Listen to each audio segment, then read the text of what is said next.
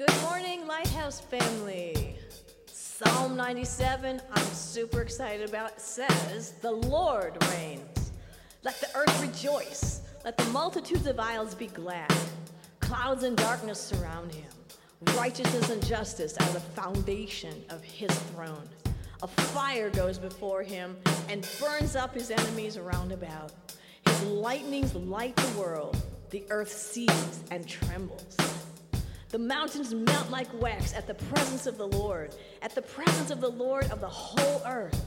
The heavens declare his righteousness, and all the people see his glory.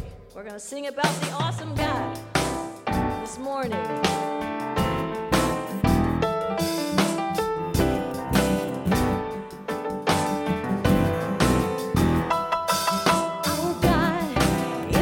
Awesome.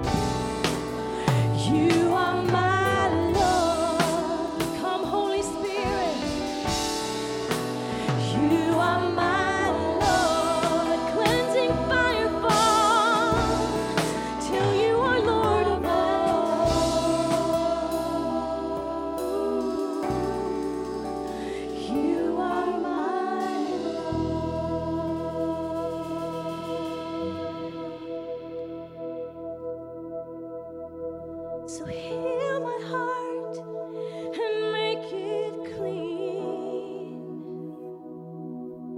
and open up my eyes to the things unseen. Show me how to love like you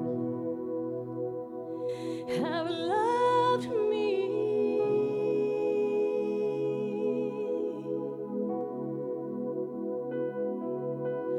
Break my heart for what breaks yours.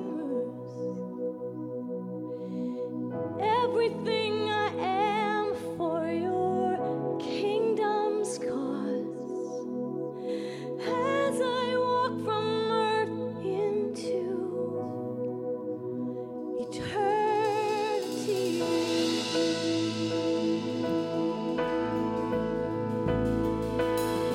I see the King of Glory coming on the clouds with fire. The whole earth shakes. The whole earth shakes.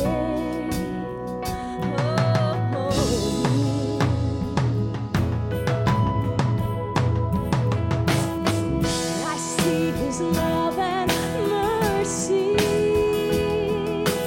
washing over all our sins. The people sing, the people sing. Hosanna, Hosanna, Hosanna in the highest. Hosanna, Hosanna, Hosanna in the highest. We rejoice in you today, Lord. As I see a generation, prophesy this morning, rising up to take their place with selfless faith, with selfless faith. I see revival. I see a near revival. During as we pray and seek, we're on our knees. We're on our knees. Hosanna, Hosanna.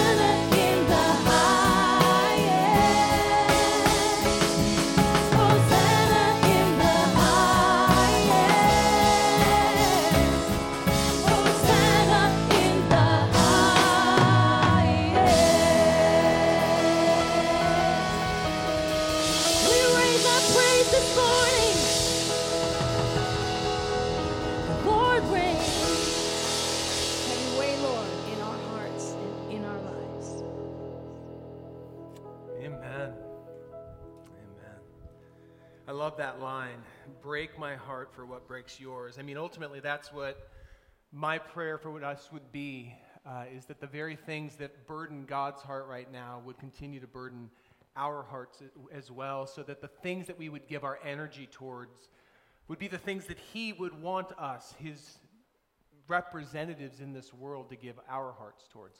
Okay, so before we dive in, and we are going to be in the book of John today, so if you have your Bible, go ahead and turn to John 2. While you're doing that, I have one announcement. We haven't been doing announcements lately, but there's something I want to announce, and I already screwed it up terribly in the email I sent out to everybody. We have been slowly crawling into the 21st century here at Lighthouse Community Church. Last year, we started live streaming, which is great because the vast majority of you, that's how we are still able to connect right now, is through our live stream. So I'm really grateful for those of you who are at home joining us. Love you, miss seeing your face. But we have another thing, because what we are recognizing is that most people aren't actually interacting with us through their computer. A lot of us now, this is our primary way that we communicate, this is our primary way that we interact, is on our cell phone. For better or for worse, we love them, we hate them. They are our greatest source of noise, but they are also our greatest way of interacting. And so we wanted to provide a way for you to stay connected with Lighthouse via your cell phone.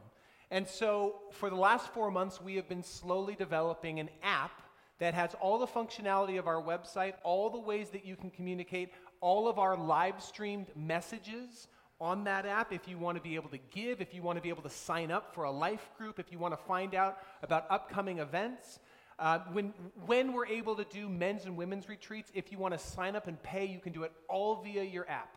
And so, in order to get it, the easiest thing in the world, and this is the part I screwed up, like all of the messaging is correct, I just told you how to do it incorrectly, that's on me. So, on your app, you open up one of your text messaging thing, and you type LCCCM, that is Lighthouse Coastal Community Costa Mesa app. That's the part I forgot about, is the app at the end. So LCCCM app to 77977. If you can multitask, you could even do it right now if you're not reading your Bible on your phone, right? So LCCCM, 3 C's, app to 77977. It'll give you the link to sign up, whether you're an Android user or an iPhone user. Download that, and then we can stay connected on your phone. That's all I got. With that, let's go ahead and turn into John chapter 2, because over the last month or so, we have been slowly beginning a journey with our Rabbi, our Lord Jesus Christ, because our goal in this series of walking through the book of John is to learn from Jesus, to learn how He lived, how He approached things, so that we can begin to allow our lives to reflect His life, our values to reflect His values, the thing that breaks His heart to break our hearts. And today we're going to talk about a subject that for some of us is very familiar, and that is the subject of anger. Because for some of us, there are things in this world that make us mad. Now, I know that the vast majority of you I'm talking to, you don't ever get angry about anything, so this will be strictly hypothetical for you, but there are people in this world and in our church community like me who actually get mad about stuff, whether it be things outside that are outside of my control, or even things in my own home that I want to be able to control, but can't control in the way I want to control them, and so I get mad. And so whether that's you or you just know somebody like this, this will be pertinent to all of us. Because we're going to be able to see how Jesus dealt with something that made Him mad and how He responded to it. So, John chapter 2, verse 13. Let's go. When it was almost time for the Jewish Passover, Jesus went up to Jerusalem. In the temple courts, He found people selling cattle, sheep, and doves, and others sitting at tables exchanging money. So He made a whip out of cords, and He drove all of them from the temple courts, both sheep and cattle. He scattered the coins of the money changers and overturned their tables. And to those who sold doves, He said, "Get these out of here! Stop turning my Father's house into a market." Some of your Bible translations might say into a den of thieves. His disciples remembered that it was written, "Zeal for your house will consume me." The Jews then responded to him, "Well, what sign can you show us to prove your authority to do all of this?" And Jesus answered them, "Destroy this temple, and I will raise it again in 3 days." And they replied, "Well, it's taken 46 years to build the temple. Are you going to raise it in 3 days?" But the temple he had spoken of was his body. And after he was raised from the dead, his disciples recalled what he had said. Then they believed the scriptures and the words that Jesus had spoken. Okay, we're going to address the last couple of verses of this chapter next week because it really flows into the conversation we're going to have then. But let's talk about what just happened. Let's first talk about why Jesus is there in the first place. Jerusalem was central to the worship of the people of God because it was the place where the temple resided. And the temple was viewed as God's throne on earth. It was tantamount to when they were wandering through the wilderness, and every time the cloud, the pillar of cloud by day and fire by night would stop, that being the presence of the Lord, and it would stop over a place, the first thing they would erect was the tabernacle or the tent of meeting. That was the place that was literally at the center of their camp, and all of the other tents would be arrayed around it so that as they were wandering through the wilderness, God's presence was always symbolically right in their midst as he led them. And when they came into the promised land and established it, the temple replaced the tent. It became a permanent structure where they would come to meet with God. And so in many ways, the temple, and by connection, all of Jerusalem became known as kind of the city of God and the place you would go to connect with God. In a lot of ways, it was the center of the Jewish identity as a people, in the same way that when we think of ourselves as Americans, we might think of Washington, D.C., because that's where the White House is. But the temple and Jerusalem was so much more important to them because not only was it the source of their nationalistic identity, the source of political power, but it was also the place they would go to worship God. And on this particular day, it's getting close to the Passover.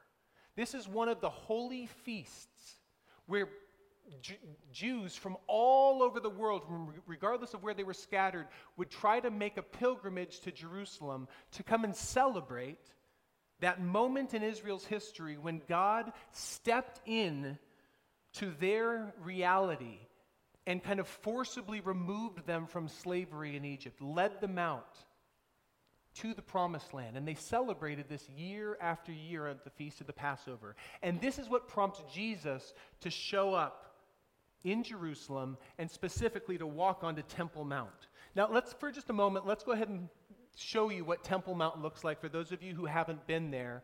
This is what it would have looked like in Jesus' day. You see that big yellow area that's kind of the outside? That is called the Court of the Gentiles. That was as close as a non-Jewish worshiper of God could get to the Holy of Holies, which is the big building in the middle. That is where this whole interaction takes place, in the Court of the Gentiles. It's on Temple Mount. It's the closest that many of the worshipers of God can get, and it's here that we run into a bunch of moneylenders and people who are selling sheep and cattle and birds. And so we read that when Jesus went up to Passover, in the temple courts he found people selling cattle, sheep, and doves, and others sitting at tables exchanging money. Why were they there? Because when people would come to the temple, they would bring sacrifices to honor God. Maybe you would bring a sacrifice for the birth of your firstborn to kind of dedicate him to the Lord. And there was an animal sacrifice that was involved in that. During the Passover, you would sacrifice a lamb, a pure and spotless lamb, just as God had kind of set up in that first Passover experience. Other things, if there was something that you were carrying heavily where you recognize, I've sinned against God and I want to atone for that, you would come and you would bring a pure and spotless cow or something like that to be sacrificed as a part of your worship. And if you weren't very wealthy, you might replace that with a bird instead, because that's all you could afford. So this was going on Temple Mount, but here's probably what was going on a little bit deeper, which is why in some of the translations we get Jesus calling them, a den of thieves. Because it needed to be a pure and spotless animal that they were sacrificing. It was the first fruits, not like your worst fruits. And so when somebody was coming to Jerusalem to connect with God or to worship or to celebrate the Passover, they would either bring the best of their flock to sacrifice at the temple, or they would buy one there. Of course, you would pay a premium for whatever the animals were. And let's say that you got there and you had your animal and you brought it to the priest. Some theologians think that they had set this thing up to kind of game the system by basically being pretty hard on the way they judged whether the animal was acceptable for sacrifice or not. You can always find a flaw in any animal, or in any person for that matter. And so no doubt they would often find flaws in the animals and say, hey, listen, this one's really not up to snuff, but there's some sanctioned dealers over there in the court of the Gentiles you can go and talk to, and they can give you an upgrade. And so then they would go and they would turn in their animal for a better, more kind of appropriate model for a premium. Then they would bring it back and they would sacrifice it. And then probably the next person who showed up needing an animal would buy the very animal you just turned in, but now it's been, sanctified. It's now appropriate to be sacrificed. And in this way, the people who were coming to worship God were being fleeced. And no doubt the people who were running the temple understood what was going on and may have even been getting a cut of all of this. This was in their interest as well. And then you have the money lenders or the money changers, because when people were coming, they would need to, any Jewish male who was 20 years or older would need to pay a half shekel temple tax every year. So the first time you come during the year, you would want to pay your temple tax, but you couldn't pay it in the Roman coinage that was being used all throughout that region. You had to pay it in a temple-approved shekel or half shekel denomination. So they would have to bring their money and exchange it for the approved coinage to make sure that it was pure, that it was the right weight and all that kind of stuff. And of course, the exchange rates were astronomical, again in the favor of those who were exchanging money. All of these people, the cattle and the sheep sellers, those selling birds, those exchanging money, they all served a purpose. As part of the worship in that area, is part of the religious expression as it was being played out in that day. And yet, they were doing so on Temple Mount in a way that really was taking advantage of the worshipers who were coming. And when Jesus walks onto Temple Mount and sees this taking place, he is incensed. So in the temple courts, he found people selling cattle, sheep, and doves, and others sitting at tables exchanging money. So he made a whip out of cords, and he drove all of them from the temple courts, both sheep and cattle. He scattered the coins and the money changers and overturned their tables. And to those who sold doves, he said, "Get these out of here. Stop turning my father's house into a market. Stop misusing this place that was intended to worship God to line your own pockets. You've missed the point altogether." Now, I don't know about you, but when I read this, there's a part of me that goes, "Ooh, Jesus, it seems like you're getting a little mad here." I mean, is that just me, or am I? Like, it seems as if Jesus is angry, and not only that, but then we see Jesus act on his anger, and I can't help, but there's a part of me that goes, but I thought it was bad to be mad. I thought it was bad to act on our anger. And so let me just begin this morning by dispelling a myth that some of us carry into our relationship with God. And that is the idea that simply being angry is sinful. It's not. In fact, in the book of Ephesians, chapter 4, we read this. The Apostle Paul writes this. Maybe. There you go. "In your anger, do not sin." If he's saying that in our anger we shouldn't sin, our actions shouldn't be sinful, that means that being angry is not in and of itself sinful. And that's true. Because anger is much like our body's kind of automatic response when we feel pain. You can't control when you feel pain. That's your body simply saying, there's something wrong. And when you feel pain, you don't get upset or you don't feel shameful about yourself. When you feel pain, you stop and you go, what's causing me pain? And then hopefully you do something about it. And in the same way, anger is the body's natural response to when we feel that something out there or something in here is amiss. That something out there that we value is being devalued. Something out there or something in here that we care greatly about is being mistreated. And in that moment, anger is our body's natural response. We shouldn't feel shameful about it. What we should do is pause and say, why am I feeling this way?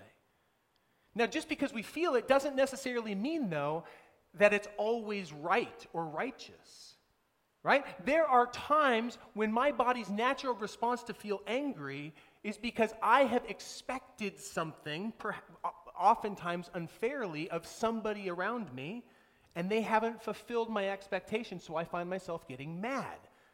But that actually says more about me and my expectations than it does about them. So just feeling angry doesn't necessarily mean that it's right. It simply means that we feel that something's amiss. And now before we move on, one of the things that Paul gets into in Ephesians chapter 4, and it's worth leaning into because his verse goes, let's throw the full verse up there for a second. He says this, in your anger do not sin. Don't let the sun go down on your anger and give the devil a foothold. So he goes into it a little bit of what he means on how we can begin to avoid sinning in our anger. Don't stew on your anger. Don't hold on to it and go to bed angry, because if you do, you're going to be giving the devil a foothold. You're going to be allowing it to eat away at you. Like not brushing your teeth at night allows those sugar buggies, that we call them at our home, all over your teeth to begin to eat away at the enamel and so cause pits in your teeth. Don't allow that anger to sit in there unaddressed, because it is caustic to your soul. It's caustic to your worldview. It's caustic to the way you interact with other people. So instead, do something about it. Well, what should we do about it? How do we not let the sun go down on our anger when there's so many things in this broken world to make us angry? Well, if it's a person that's made you angry, perhaps it's somebody in your house, the most natural response would be to move towards them and have a conversation, right? A redemptive conversation. Not a conversation where you just beat them over the head with all the things that they did wrong, but a conversation where you begin to acknowledge what you have done wrong. One of the wisest things a buddy of mine said is he's just been working through some marital friction that he had. He said, you know what? In the past, when I've upset my wife over this particular area, I would try to control her response to me. But I've realized I can't do that. My response is the only one I can control. So I've been spending this time and energy focused on how am I going to change so that I don't keep hurting my family in this way. So respect that perspective. Because we can't control another person's actions. We can't make another person apologize. All we can do is own our stuff. So that's one way that we don't let the sun go down on our anger. Another way we don't let the sun go down on our anger is simply to forgive the other person who's hurt us. I remember Nelson Mandela's statement that he made when he was walking out of jail after having been imprisoned in South Africa because of apartheid, because of the color of his skin.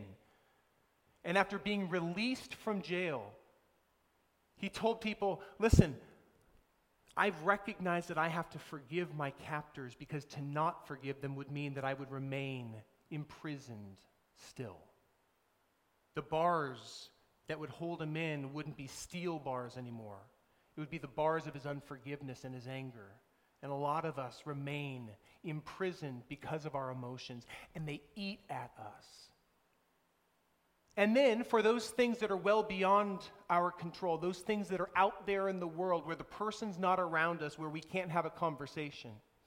It may not just be a person. It might be circumstances, things that you read about in social media or things that you're seeing on television. And it's stirring you up and it's agitating you and making you angry. Just hypothetically, I know most of you aren't experiencing this right now in your life. But imagine that this is happening. When it comes to something like that, just simply taking those things that you have no control over and laying them down in prayer is the best way to deal with that. To literally bring them to the foot of the cross and go, God, I feel out of control. I'm scared. I'm mad. I feel like this isn't right. But I entrust it into your hands because I have no control over this and you do. Would you bring things to light that need to be brought to light? Would you glorify yourself in this, and would you bring about your will? Because I recognize that I might not even know what it is you're up to, but I just want to be about your purposes and lay it down, and then truly lay it down. Because if we don't, the cost, some of us are experiencing it right now, the cost on our health, the cost on our mental health, depression, anxiety, going through the roof right now, guys. I was talking with one of my neighbors who was very kind of involved in the run-up to the election and in the aftermath and all that. And I talked to him about 2 weeks ago. And he straight up told me, I feel like I'm about to have a heart attack. I've been carrying the weight of my frustration and my stress so heavily, I feel like I'm about to have a heart attack. And it's this whole season, and my frustration and my anger has cost me relationships with people I care about. Family members who have just basically cut me out of communication because they didn't want to talk about it anymore. It truly saddens me that we have gotten so focused on and are spending so much energy on things that we ultimately can't control, that it's actually hurting the very areas that we do have some control over, namely ourselves and those people in our spheres of influence. And I would just simply say, if you find yourself holding on to anger, bring it to God and lay it down at His feet and let it go, because otherwise it will do more damage to you than it will change things in the world out there. It's a poison that you keep swallowing, expecting for the other person to get sick. It's not going to work. It's caustic to your heart. And so Jesus walks into the temple courts, and He begins to clean house. And He begins to yell at the people, get these things out of here. They have no place in there. Jesus didn't just get upset and pray about it. Jesus didn't even take a passive-aggressive approach of seeing this and posting on nextdoorjerusalem.com or something, or on his social media page passive-aggressively about how irritated he was like this. He didn't take a picture and put it out there like, look at these ridiculous people. No, He actually did something about it. So He actually responded to what he felt was something that was not right.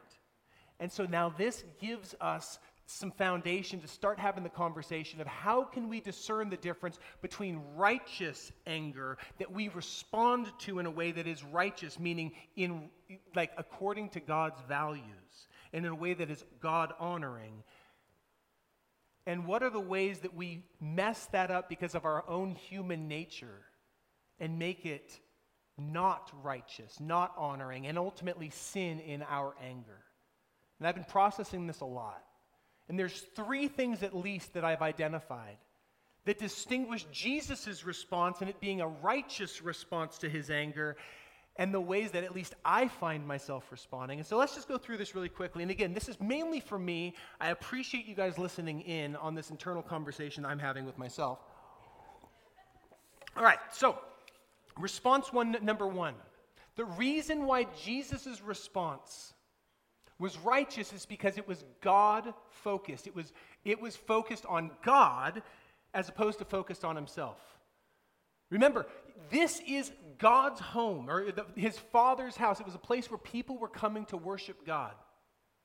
And he was upset about the misuse of that place. In fact, his disciples remember this scriptural reference that zeal for my Father's house consumes me. And they attribute it to Jesus' response that he was zealous for his Father's house. But that word that our Bibles translate as zeal is actually the Hebrew word for jealous. I am jealous for my Father's house. And jealousy is not always a negative thing. Jealousy is negative when it's misappropriated, where we can't even allow somebody that we care about to talk to another person without getting jealous about them. Kind of like my dog Sadie gets jealous for my affection, so anytime I go to pet another dog, she starts growling at the dog, and it's like, hold on, girlfriend, I got plenty of affection to give you. Don't worry, this is a bottomless well of affection for you, baby. But he was jealous for his Father's house. I will not allow something that rightfully belongs to my Father, namely your worship, this place and the focus on him, to be used in a way that is focused elsewhere. He was jealous for his Father's house. He was God-focused. Now, if I'm honest, when I get angry, more often than not, it's not because I'm jealous for something that belongs to God. My anger tends to be way more self-focused.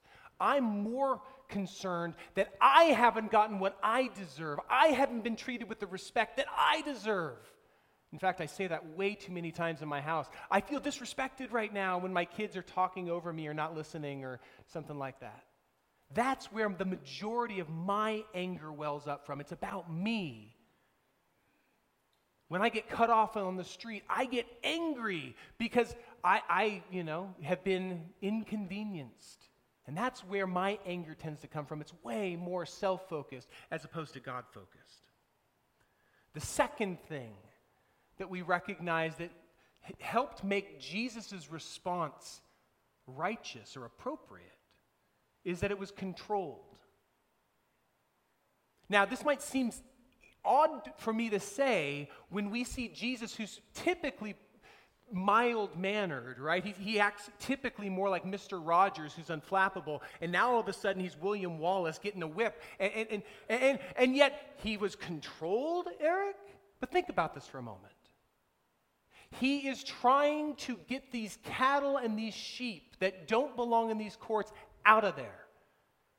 And in that day, the way that somebody would move the cattle is they would use a cord and they're not like leaving bloody stripes across the back of the cattle. It's just what you would use to move them. You would kind of give them a little slap on the haunches and they start moving. It's tantamount to the leash that I use to take my dog for a walk. When I pull that thing out, my dog knows it's time to go. And she's rearing, right? So him making that cord is intended to move the cattle and the sheep out. Notice he doesn't ever use it on a person. He also doesn't grab the cages of the birds and start throwing them. That would have injured the birds. Instead, the one thing he does is he talks specifically to the owners of the birds and says, get these things out of here. So he's not being violent. Oh, but wait a minute, Eric. He scatters the money and upturns the tables. That's violent. In fact, I would suggest that response was avoiding violence. Because could you imagine if he went up to a business owner who's got all of his livelihood in front of him in the form of that coinage, and he starts getting up in his grill and mad dogging him? That person is probably going to try to kind of step up to him, and there could have been punches thrown. But when Jesus scatters the coins and tips the tables over, all of a sudden that money changer's not thinking about confronting Jesus and going toe-to-toe with him. He's thinking about gathering up his money so as not to lose a penny of it. And so I would suggest that in everything Jesus did, it was calculated to motivate these people who were in the Gentile courts of the temple to get the heck out of there. And then I start thinking about the ways I tend to respond. When I feel inconvenienced, or when I feel disrespected, or when I am angry. And I'd like to say it's controlled. Oftentimes it's controlled, but sometimes it's not. Sometimes I get so frustrated, and the amount of energy in my emotion is so strong that I lash out in my anger. I start seeing red, and I stop thinking about the ramifications of what I'm doing, and I'm more just acting out of my anger. Sometimes I might even hurl a curse word, which breaks my heart because I know it's not beneficial. It's not redemptive or restorative in any way. If anything, it's hurtful to relationship. And this brings us to our third distinction between the way that Jesus responded righteously and the way that we tend to respond, and that is Jesus' response was restorative. What was his point in doing all of this? It was to restore this space that had been set aside as holy for God, the worship of God.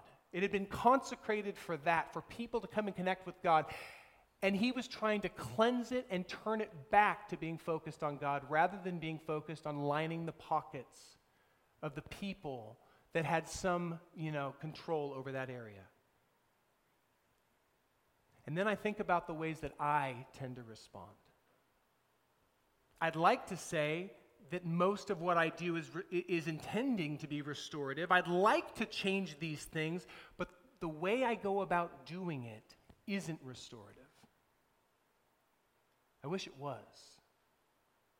But when I start getting upset, maybe it's because somebody cuts me off, or maybe it's because I'm disrespected, or I'm in a conversation and the person's just not agreeing with me in the way that they should, and I keep telling them and they're just not hearing it, and I start getting more and more frustrated.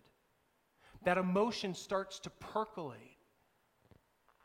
and the frustration might be just irritation that they're not getting it, anger that they are because I feel disrespected, maybe a little bit of shame or guilt because I see that I have a part in this, or maybe I'm just feeling stinking inconvenience, but for whatever reason, I've got all these emotions that are stewing up, and in that moment, I kind of explode. I lose my ability to hold on to all of that, and I just blow flaming hot emotion all over the people around me. Sometimes we get so frustrated at work that pressure builds up, but it's not safe to let it off there, so then we bring it home, and that's when we let it off, and the people who are closest to us get exposed to it. Hypothetically speaking, I'm sorry if that got a little too close to home for anybody, but sometimes our emotion of what happens out in the world ends up being released. All that pressure gets released at home, and it's not restorative so much as it's harmful. I've kind of hinted around this, but I think that one of the areas personally in my life where I'm experiencing this the most in this very difficult season we find ourselves in is at home when it comes to my interaction with my kids. Because if I'm honest, I actually go into disciplining my kids with a righteous perspective and a righteous approach. It is 100% focused on building them up because that's what God has entrusted the responsibility to me and their mom to do, is to restore my sons and build them up into God-honoring, respectful men of character, not just the characters that they are, right? We're trying to build them into men. And so I lean into discipline in that moment with a total restorative manner. I'm focused on them. I am controlled. As much as I feel frustrated that maybe they've stepped out of line, they've disrespected one another, they've done something that was dishonest, or whatever it happens to be, I'm still controlled in that moment. I'm still focused on them. I'm still looking to restore them. But then I find something that begins to happen that's not so healthy. Maybe as I'm talking to them, they get distracted by anything else, hypothetically speaking.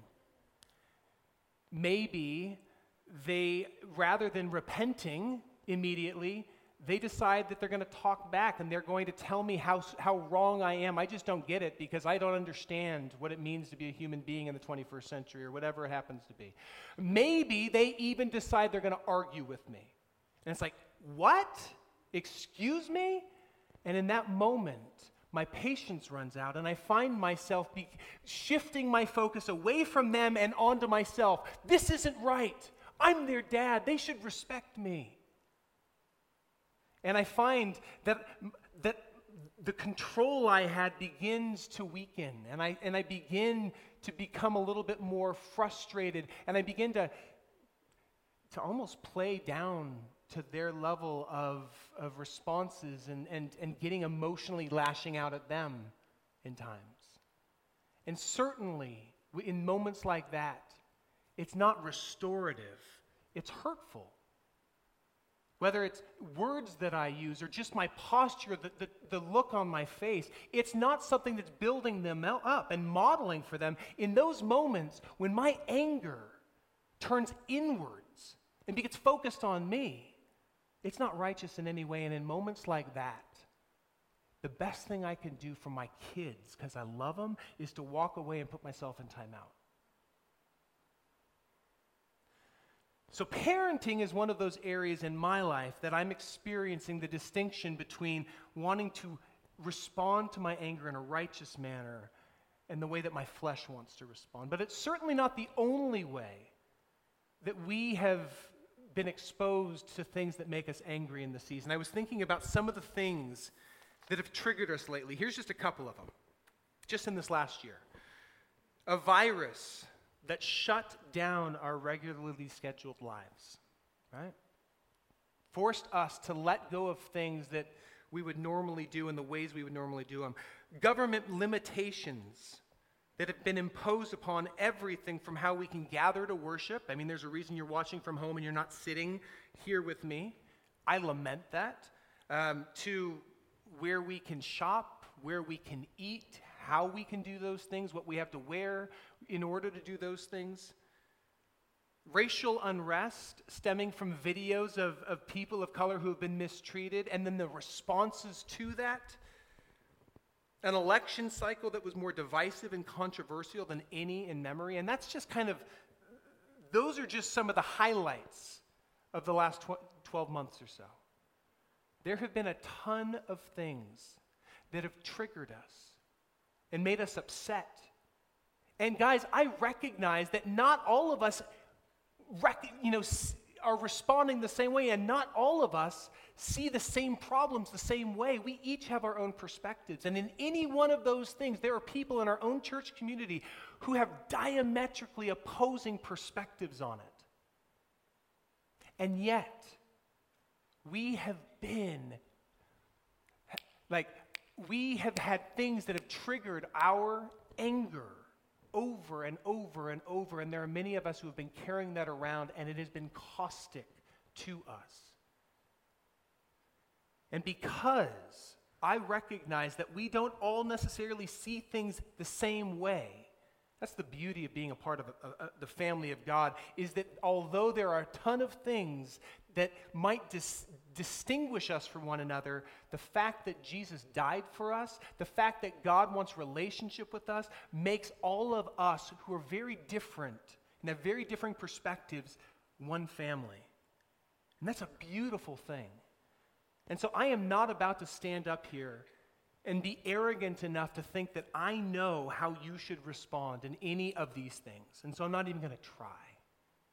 Instead, what I want to do is I want to give each of us 3 questions that can act as a lens for us to begin to look at the ways that we have already been responding to the things that make us mad, as well as when those things come that will trigger us moving forward, and they're going to come, whether it be in our home, our workplace, our school, or out there in the world. Here are 3 questions that we can use to act as a lens to ask ourselves, how now shall I respond? You ready? Here we go.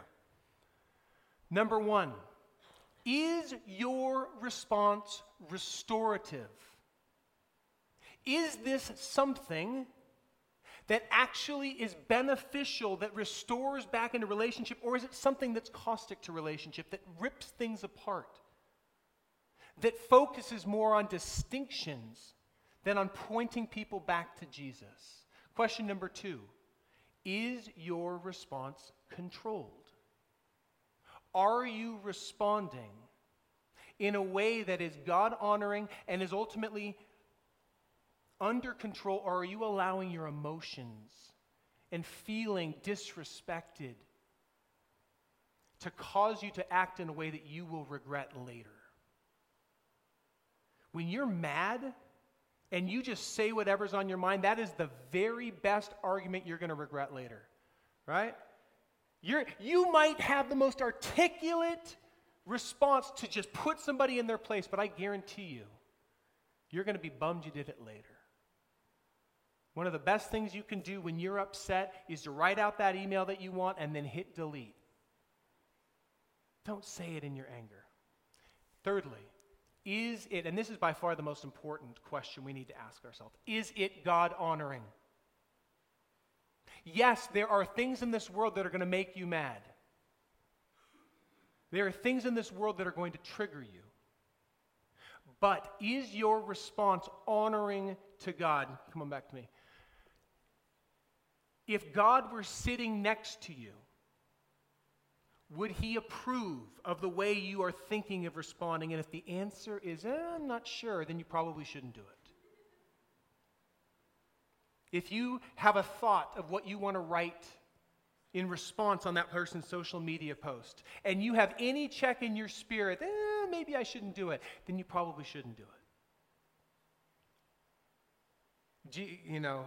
Paul says in Romans 14, which, by the way, guys, if you wanted a chapter to do a devotion in, go ahead and spend some time in Romans 14. It will convict you, like it does me every time I read it. But at the end of Romans 14, he says, anyone who questions whether they should do something and they do it, they sin.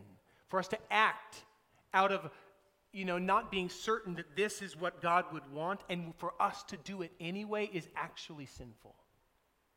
And there's a whole lot of things that I probably shouldn't do, probably shouldn't say, probably shouldn't respond to. And then I do it anyway. And in that sense, I am sinning, not honoring God, not reflecting his heart, but rather reflecting more my heart. Now, as we talk about this, I cannot help but try to transport Jesus from Temple Mount into Lighthouse Community Church in 2021. And I can't help but ask myself, if Jesus were to walk through those doors and walk into this place right now, and he were to walk up here, what would he see? Would he approve of what he sees? Would he approve of the choices that we've made on remaining, doing everything via live stream as opposed to being gathered together? Would he approve of the ways that we have set up our worship time, where we open with a time of singing that prepares our hearts for a message, that then prepares our hearts for a response, and then we go back out to go be the church? Would he approve of that, or would he begin to point out areas where we have misappropriated worship, where we have focused more perhaps on ourselves and our own well-being, or our own perpetuation as an establishment, than upon simply worshiping him? And those are things I have to grapple with. But if I get focused on this box, then I think I'm missing the point of what Jesus is actually doing here, and the point of why John shares this story here. Because ultimately, this isn't about this box any more than it was about the Temple Mount, ultimately. Because listen to the second half of this. All we've done so far is we've focused on Jesus entering in, getting upset of all of the cattle and animals and money changers, and getting them out of there. But listen to how the people respond. Verse 18. The Jews responded to him, "What sign can you show us to prove your authority to do all this?" I find it very interesting, by the way, that they don't say, "Hey, what you're doing is wrong." They don't even question that Jesus has a point. What they question is, Jesus, what authority do you have that gives you the right to make this call? It's not like you're part of the Sanhedrin, the Jewish ruling council. What right do you have to clear this place out? What sign can you show us that shows that you have that authority? Jesus answered them, destroy this temple, and I will raise it up in 3 days. Now, obviously, their mind is going to go, temple? You're talking about the edifice. And they look around at the big stone building that for the last 46 years, King Herod has been rebuilding. The temple had already been destroyed once. And for 46 years at that point, it's been being rebuilt. The reason Herod did it, even though he wasn't a Jew, is because he wanted to put his stamp on Jewish worship. When they went to worship, he wanted them to think of him. This was a way for him to kind of ingrate himself into the people he was leading. For 46 years, this place has been built, and you're going to build it again in 3 days if it was torn down? But of course, that's not what Jesus is talking about, is it? He goes on. The temple, this is verse 21, but the temple he had spoken of was his body. He was talking about himself. You go back all the way to John 1, where John says, the Word became flesh, and it dwelt among us. That word there, dwelt, is actually literally tabernacled. This idea that Jesus was the physical embodiment of the place of worship where God's presence resided. And Jesus is saying, I am the temple. You tear this temple down, in 3 days I'll raise it back up. And after he was raised from the dead, his disciples recalled what he had said. Then they believed the scripture and the words that Jesus had spoken. Now, what the reason that John includes this, and the reason why this is so crucial to our conversation today, is because we have a tendency as human beings to look at the buildings and think that this is the place of worship. And so we need to fight for this. Doesn't matter what our governor says. It doesn't matter what our city council says. It doesn't matter what our neighbors would think if we just defied kind of the restrictions that are placed on us. And just said, we're gonna fill up every seat to overflowing if we need to. Forget about being safe in a time of COVID. We're going to do it anyway. But it's never been about the building. The end of the day, guys, one of the reasons why I can rest at night, even though we're not able to gather like we've been able to pre-COVID, is because at the end of the day, it's never been about this box. It's always been about us. We are the temples of the living God. We are the true church. And we get to do that 24/7, regardless of whether we're in this box or not. Listen to the words of 1 Corinthians, if you will. Do you not know that your bodies are temples of the Holy Spirit, who is in you, whom you've received from God? You are not your own. You were bought at a price. Therefore, honor God with your bodies. You're not your own. And you're not just a person. You're the temple of the Holy God. The Holy Spirit is in you, and so you and I are living temples. The goal is not to get people to come in and fill these seats so that we can introduce them to Jesus. The goal is to go out and be ambassadors of hope. And so, the same question I asked of what would Jesus do if he were to walk into this place and see the way that we are structuring our time and spending our connection time and all that kind of stuff, spending our money that is given to us through offerings, I have to ask those same questions of myself. If I were to sit down with Jesus, what would he affirm? But also, what would he begin to want to clean out? What are the areas of my life that are not God-honoring, but are more Eric-honoring?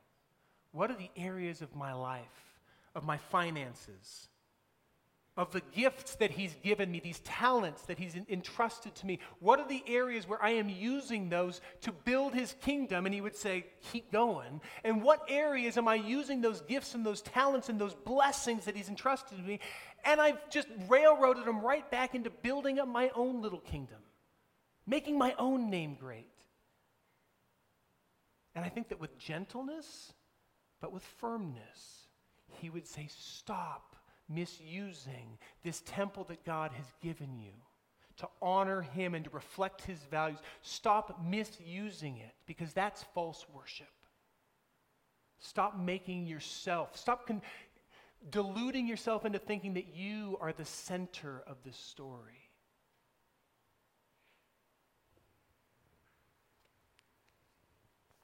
This is his story. Our God is the central character on every single page. And the audacity of the gospel is that he actually allows imperfect people like us to be part of that story. To begin to be his ambassadors, reflecting his values into this world. And guys, we need to do a way better job than we've been doing it. Because quite honestly, we have been spending more energy fighting for our own little kingdoms, fighting for our own tenuous grip on power, fighting for the kind of idols that we think can make us safe, but ultimately detract from, and in fact, even compromise our own witnesses. And we have stopped pointing to Jesus, and we've started pointing people, and even started pointing our own hearts towards things in this planet, created things that can never save us. Things like our bank account, things like our own physical health, things like social media likes and popularity, things like a political party. We have spent so much energy on those things and taken our eyes off of the things that matter the most. And so for us today, I would simply invite us to look at ourselves and say, I am a temple of God. Jesus died to cleanse me so that I can reflect his heart into this world so that others can come and worship him.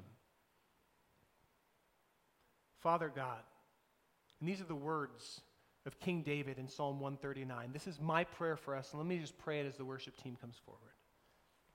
Father God, I invite you to search me and to know me. Search us and know us. Expose our innermost thoughts. Expose the motivations that drive our actions. And I invite you, God, to show us if there's any errant thing in us that places our worship on something other than you, that misrepresents your heart in this hurting world, because we want to radiate the hope that we found in you. We want to radiate the love that you have lavished upon us. We want to radiate your values in a world that champions such divergent values. So help yourself to our lives. Refocus us back onto you so that we can reflect your light, much like the moon reflects the light of the sun, so that people can walk in the darkness and find their way to you. Jesus, in your holy name, amen. Let's worship together.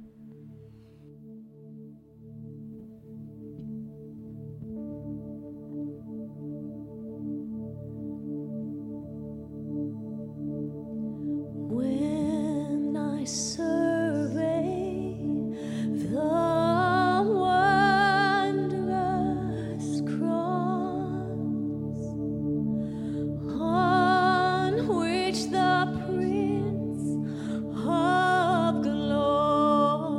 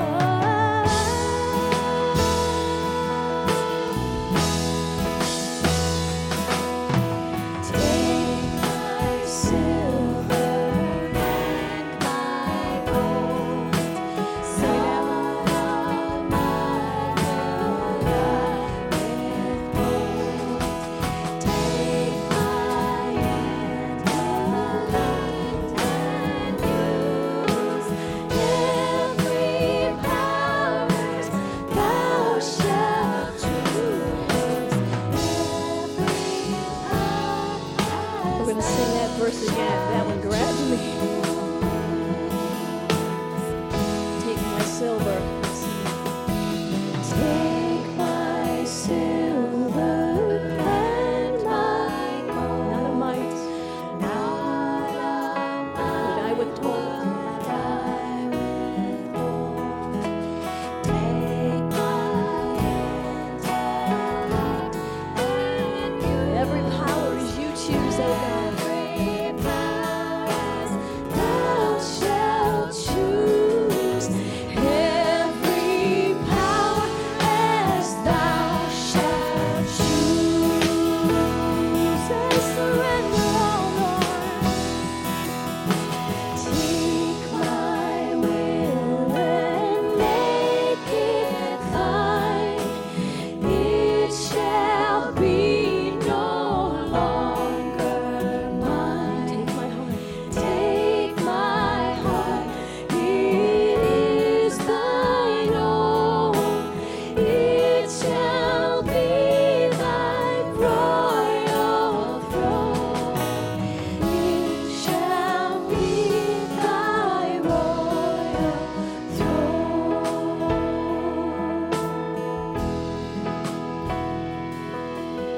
Take my love, my Lord, I pour at thy feet its treasure store. Take myself, and I will be ever only all for thee. Ever only all for thee.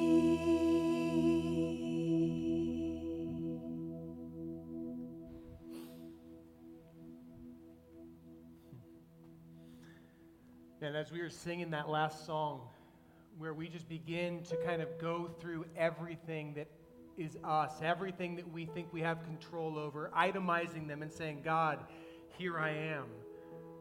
I couldn't help but think of my youngest son, Grayson, and the ways in which in the morning we'll give him a muffin, and then his dad likes to, help him pay his tithes. So I go, hey, bud, can I have a bite?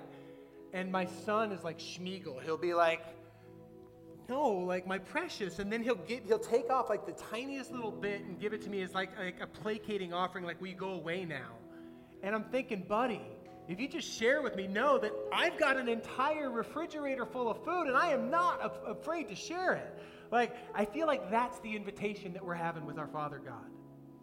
So often we look at little bits of our life. Here's an hour and a half on a Sunday morning. You can have that, but leave me the rest of it. Here's some dollars. I'll throw those in, but just let me kind of be in control of everything else. Will you leave me alone? Let me give you a little bit of my time, a little bit of my effort, a little bit of my stuff. But God, the rest is mine. And I feel like he's just saying, hey, I'm the one who's given it all to you. And I am the one who gave it to you to bring me glory. And if you let me have it all, if you will simply peel the fingers of your heart from around the things that you grip onto, you will find freedom in me. I know it's scary, because when our hearts do this around stuff, it means that we need them desperately for our own security. And he's saying, would you just trust me with it all? Not because I'm going to take it all, but because I'm going to use it all to do immeasurably more than you could ever ask or imagine. So, Father God, we entrust ourselves into your hands and we say, here I am. Help yourself to my life. Help yourself to every aspect of my life to do in and through me what you want to do so that you are glorified, so that my neighbors come to know you and call you King, so that your kingdom advances and your will is done in this world just as it is in heaven. Help yourself to us as we now go and be the church. Jesus, in your name, amen. And guys, if there are things you're carrying, one of the things I miss desperately because of this disconnect is I miss being able to pray with you, being able to lay hands on you, and we want to do that. So if there is something you're carrying heavily that we can join you in praying for, please let us know. Jeff and I are available. We will come to you. You can come here, whatever. We want to be able to pray with you.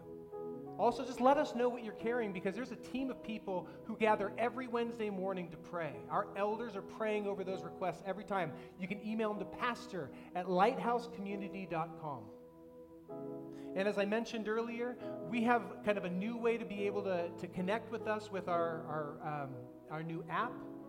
But you can also now give via mobile as well. And all you do is you text LCCCM to 77977. You can give that way. You can give online at our website, or you can give in an envelope, whatever.